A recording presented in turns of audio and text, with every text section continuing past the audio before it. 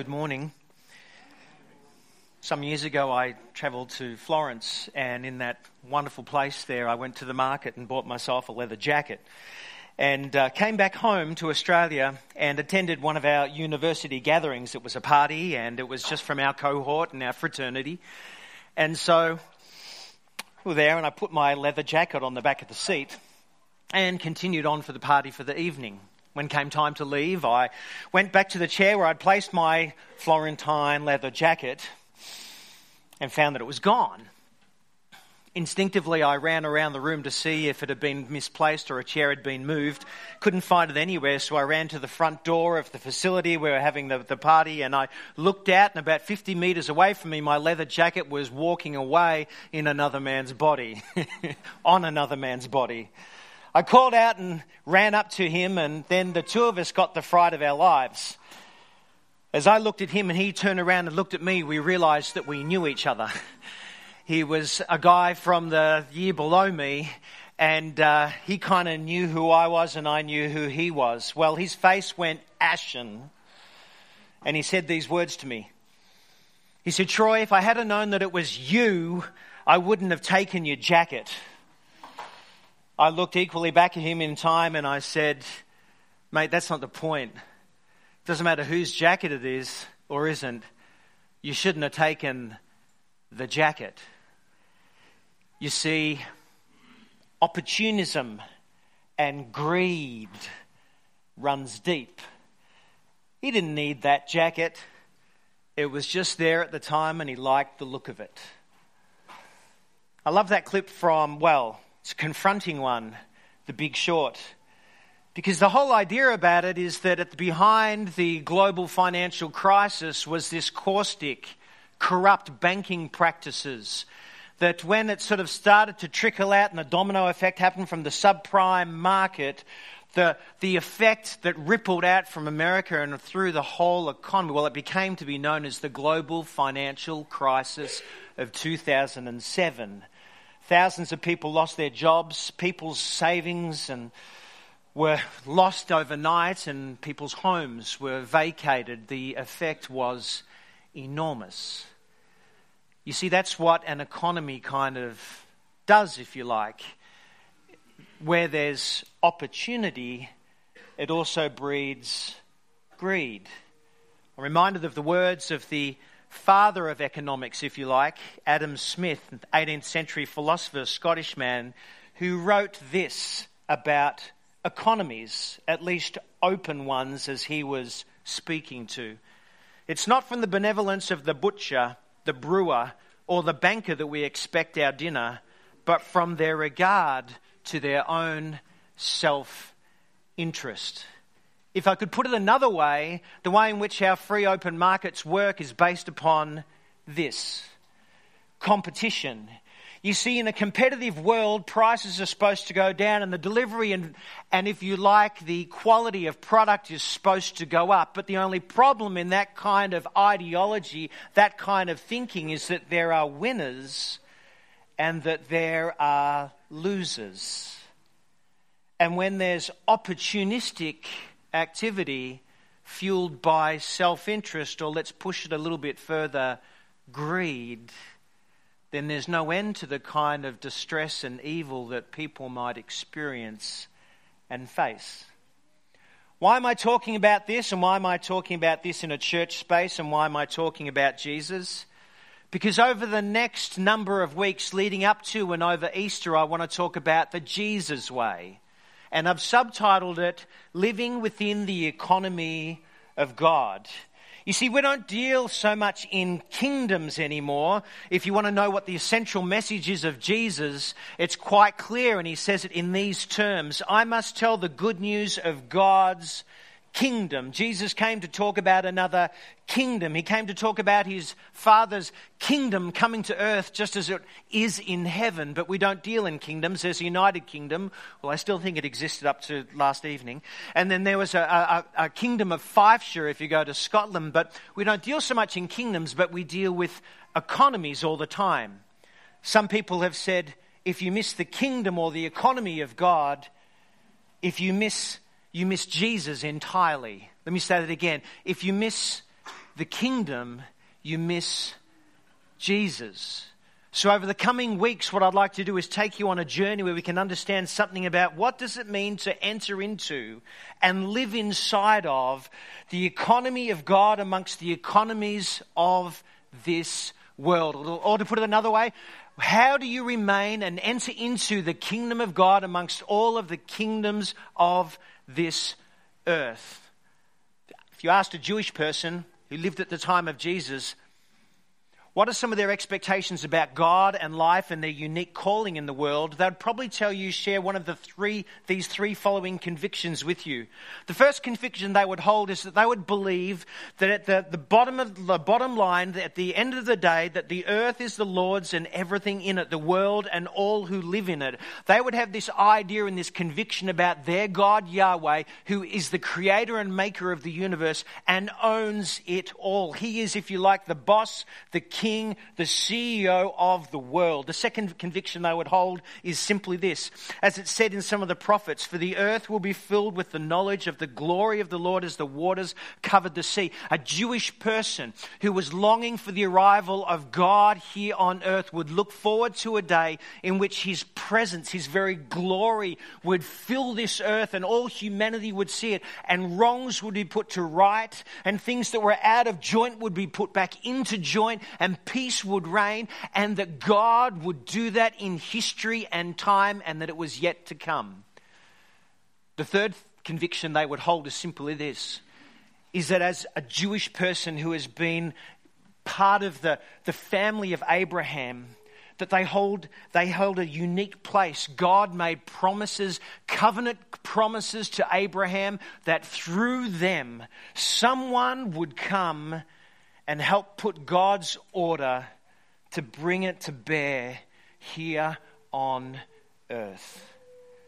And so, with that picture, I'd like to take you on a journey. Because if you asked a Jewish person, had God become king, they would simply say, look around. No. The world is still filled with the same greed, opportunism, and it's rife. God has not become king. So join with me as we talk about the Jesus way. If you have a Bible there with you and you'd like to join with me, I'm going to charter through Luke chapter 3, verses 1 to 17. You can follow it with me on your iOS device as well. You see, Luke was a physician, he was a medical person, and he began to write about the story and the life of Jesus. And he put it in his own constructive narrative. And in chapter 3, this is where the explosion of ideas begins when he writes these words. It was the 15th year of the reign of Tiberius Caesar. Pontius Pilate was governor of Judea. Herod was the tetrarch of Galilee. His brother Philip was tetrarch of Iturea and Trachonitis. And Licinius was tetrarch of Abilene. Try saying that fast, I tell you what. Annas and Caiaphas were the high priests. What's John doing? He's giving you an historical moment, and he's telling you who the power players of the Roman Empire are. If you know anything about the Romans, and particularly about the Caesars, there's two words that would describe them: excessive and brutal. Around the birth of Jesus, when King Herod the Great died, there was an uprising. Judas is the name of a bandit who overtook and conquered one of the cities in Galilee by the name of Sepphoris, just 7 miles to the eye northwest of Nazareth, where Jesus was to grow. He took it over. The Romans didn't like that. So they signaled for Varus, the general in Syria, to come down with his legion. Varus came down, destroyed the city, and crucified 2,000 men on the road as a warning to any other would-be bandits and messiahs and those who opposed Rome. You see, Rome kept the peace, the Pax Roma, through sheer brutality. You do this to us, and we'll do this to you. Power. Let's press on a little bit. Pontius Pilate, the one who mixed blood of the Judeans and the Galileans, it says, and was to behead someone that we're going to read about today, John the Baptist. And then, of course, there was Herod the Tetrarch. Well, his father, Herod the Great, it was said of him that he preferred, it was better to be his hos than his huios, that is, his son than his it was better to be his pig than his son. So how Herod, the son, Tetrarch, actually made it was slightly miraculous, but he survived as his father would, if you like, remove certain family members who were a threat to his throne. In fact, it was Herod the Great who realized that when he was about to die, no one would mourn his death. So he made a declaration that on the moment of his death, they should gather up all the nobles of the area, take them to the Hippodrome and execute them, so people would at least cry on his death day. Such was the brutality of this environment. And then, of course, there was the high priests. Well, the priesthood had been switched, chopped and changed all kinds of manner of times.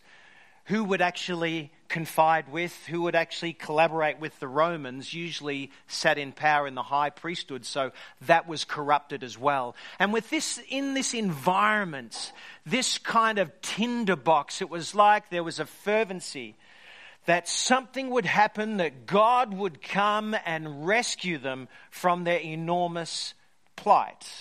There were zealots who wanted to take up armed might and overthrow Rome. There was those who were part of isolating communities like Qumran who just wanted to get away from it all. And then, of course, there was just the everyday, average man and woman, maybe like ourselves, who wanted to scratch out a living. And it's within this tinderbox environment that Luke has just set out. He talks about the cousin of Jesus by the name of John, expressing the words of Isaiah the prophet by saying this: a voice shouting in the wilderness, get ready a path for the Lord, for God. Make the road straight for him. Every valley shall be filled in. Every mountain and hill shall be flattened. The twisted paths will be straightened out. The rough roads smoothed off. And all that lives will see God's rescue. You could imagine these words being announced in the wilderness where God had rescued and led his people from out of Egypt and had returned them from Babylon captivity. And now hearing these words would have been explosive. God is on the move, John was declaring. And when God is on the move, you better get ready. You better, if you like, lower the mountains, lift up the valleys, make a straight path, because there is no stopping him. His arms are open wide and he welcomes all to come, and you can be part of that as well. Well, it goes on and says this: at that time, the word of God came to John just like the prophets, son of Zechariah in the wilderness. He went through all the region of the Jordan announcing a baptism of repentance for the forgiveness of sins. And people began to get ready. You know how this works. Has anyone ever turned up to your place unannounced? They knock at the door, and the first thing that goes through your mind is probably, if you're like anything like me, is, oh my goodness, we haven't cleaned up. In fact, we never clean up. Just come back in an hour's time. No, actually, that's not true. We do clean up. But you know what I mean, don't you? The first time someone's coming, if they're a special guest, if they're invited, you actually just want to get the place ready, don't you? Well, Bron and I remember a number of years ago, we were over in the United States and we'd organised with another couple to have dinner together. They're an American couple. We were just new into the area and they wanted to say hi to us. And so we prepared some food, they prepared some food, and at the designated time, we went to their place. We stood outside their house and we rang the doorbell. No answer. We're holding the food. We rang the doorbell again. No answer. So this is strange. I thought we'd organised all of this. So I took my phone and I called them. No answer. We turned and we're about to leave when sheepishly the door opened and the guy stepped out. We said, oh, I'm sorry. I thought maybe we've got the time wrong. He goes, no, you haven't got the time wrong. So my wife and I, we've just had an argument. And we've been upstairs going, you go tell him. No, you go tell him. You go tell him. So I've come to tell you, we're not prepared. Can you come back another time? John is going through the wilderness and he's calling out the tops of his voice, God is on the move and you better get prepared. He says what you need to do with his movement that's coming, his kingdom that's arriving, his economy that's bearing and coming here to dwell here on earth is that you better repent. That word metanoia, which means you might have a radical change of heart, a radical change of mind. Because if you don't have a transformation on the inside, you won't get what he's on about, you won't get what he's doing, and you just continue on with doing exactly the things that you are. But get ready. And so, if you like to cleanse them, to roll out the red carpet, to say, I'm preparing and getting my house in order, he plunged them in the water in order to, if you like, declare that they want to be part of the movement of God. And then John does something that no would-be preacher, no would-be, if you like, one who wants to influence friends and win enemies would do. The very next thing is he looks out from the water to the banks of the river and he says this to the people that are watching and participating or just observing. You brood of vipers.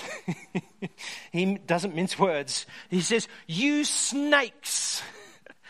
He said, who told you to escape from the coming anger when God is going to put the world to rights?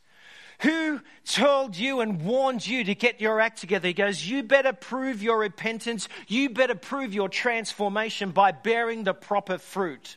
He says, don't you think that just because Abraham is your father, you're right with God?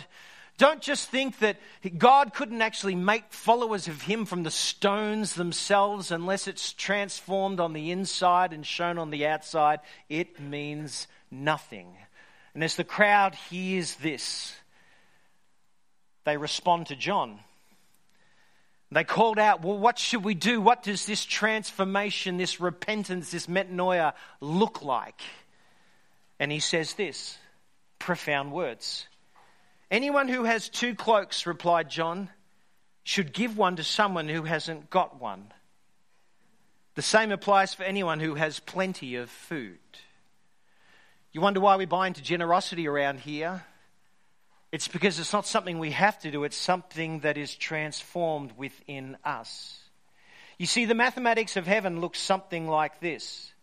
If you have 2 and you see someone who has none, you should keep one and give away the other. Let me explain that again because I know this is very difficult mathematics. And I know some of you didn't do all that well in maths at school, right? 2 plus 0 equals 1 plus 1. If you have 2 bits of food and you see someone who has none, if there's the love of God in you at all for his humanity, then you will keep one so that you're not hungry yourself and give the other one. In fact, sometimes people might give even more. John said that's what it looks like to have a real transformation of your heart and mind. And then some other people in the crowd, they called out, these are the toll collectors, the one who, when people are passing through regions, would collect taxes, if you like, for the regional sort of kingdoms. Some toll collectors came to be baptized. Teacher, they said, what should we do? And he says this, don't collect more than what is laid down. In other words, don't use your authority and power to misappropriate things for your self-interest. And then the third group comes along, some soldiers who are governing. They have spears and shields and they can wield a great deal of might and power and authority. They say, what should we do? And he says these words, no extortion and no blackmail, and be content with your wages. You see, if it doesn't transfer to the outside, it hasn't really happened on the inside. You see, we live in a world in which it's quite possible for you to believe something in your mind, but not behave it with your hands. In the ancient world, those 2 things were like oxymorons. If you didn't behave it, you hadn't believed it. And if you believed it, you behaved it. Such is the nature of the kingdom of heaven. and the mathematics of God.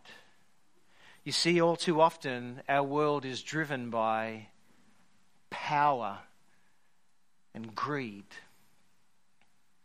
And John was declaring here that day, that moment, that when God's kingdom comes to bear here on earth, justice would reign supreme. An acquisition for self-interest would be challenged. And all authorities and powers on earth and in the heavens, in the seen world and the unseen world, would be laid bare before the kingdom and the economy of God. And so he would say, come and join it. Come and join it. You see, you can't buy your way into it. You can't bully your way into it. You can't brashfully force your way into it. You can only receive it because it's of God. And it's only something He can do when He transforms the hearts and the minds of human beings such that their hands are transformed as well. That's why John finishes off with these words. Jesus said, tell the good news of the kingdom of heaven. And John says, I'm baptizing you with water, but someone is coming who is stronger than I am, and I don't deserve to untie the sandal straps he has. He will baptize you in the Holy Spirit and with fire. In other words, he's saying, you can't do it yourself. You see, you might hear the words of John and hear the words he says to the tax collectors or the soldiers, or the people just ask, what should we do? And you think, oh yeah, I know God, I get Him. So if I just put a little bit of money in the plate, if I just start sharing my shirts, then we're all squared up with God and I can get on with my life as usual. No. You see, when His kingdom comes to bear, it calls all authorities into question, including your own. Implicit in these words is the question, who's your king? Who's your king? Who's the king of your life? And to which kingdom are you building? Some years ago, I was on an airplane flight to East Timor. We'd been funding schooling, the building of schools. I remember sitting next to a guy who was an aid worker. He'd been in all the hot spots all around the world. I turned to him and I said, what motivates you to go to all the hot spots to help those impoverished? He thought for a moment and he said this to me. He said, you know what? I think good matters. And I wanted to whisper back to him, well done. I don't think you're far from the kingdom of heaven at all. Because I think that would be a Jesus thing. The only problem is, I know what's in myself. The desire for self-interest. And that needs to be burnt up with fire. And I need a reorganization of my mind, a metanoia, a transformation that only God's Spirit can do. And that's what it does when it comes into a person's life.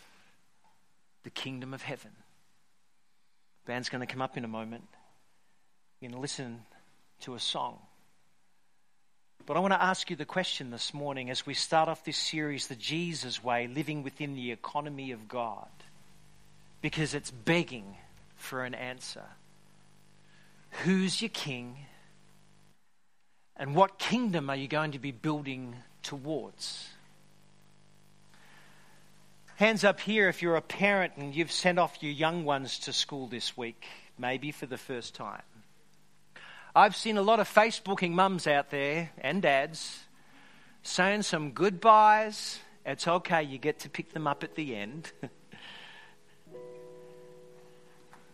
But I remember the playground. Do you remember the playground?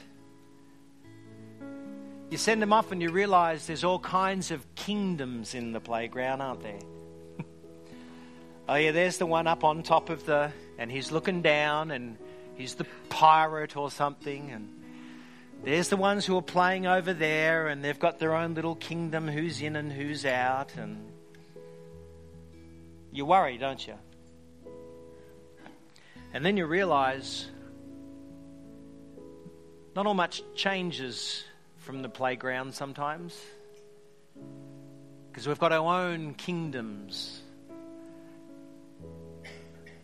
Sometimes we can be our own kings and queens. So let me ask you, how's your kingdom been this week? Your economy? Have you been listening to the voice of God in it? Or have you been building your own empire? Because when his kingdom comes, transforms our mind and thinking so we walk to a different tune. I wonder what things you need to lay down, what things you need to pick up in light of the coming King. What's he speaking to you about today?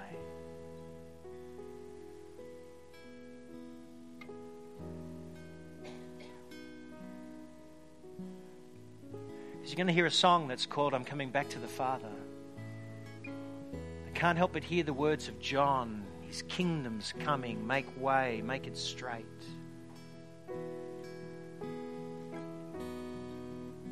And I wonder what he wants you to make straight in your life. For him to reign. So as you hear the words of this song, some of you might just want to get yourselves right with God. Do some confessing and asking. Maybe just soak up his goodness and his love. But then there's a piece of paper that you're sitting on. Could you take that for me now?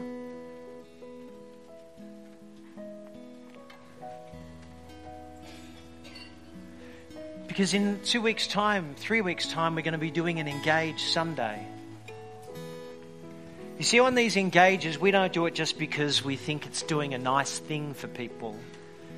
We do it because we have a heart that's changing and shifting towards God, and we want to express his kingdom here on earth. So this year, what we want to do is shift the onus from being we organise all the things to you being open to the voice of God to respond on that day. So maybe after you've spent some time clearing a pathway for God in the coming weeks, you might want to take this sheet of paper, look on the reverse side and then the front, and simply pray, God, what would you have me do?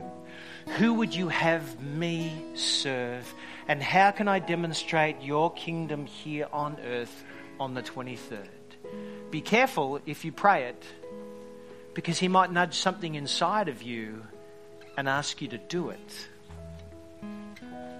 That's what it means to enter into, in part, and live inside his kingdom, is when you do what the King says. Because that's what he's like. He's good. And he's not greedy. And he's not proud. And he doesn't abuse. But he wants to use you. I wonder if there might be dozens and dozens of things that he's going to speak to you about that you're going to do on the 23rd. The Jesus way.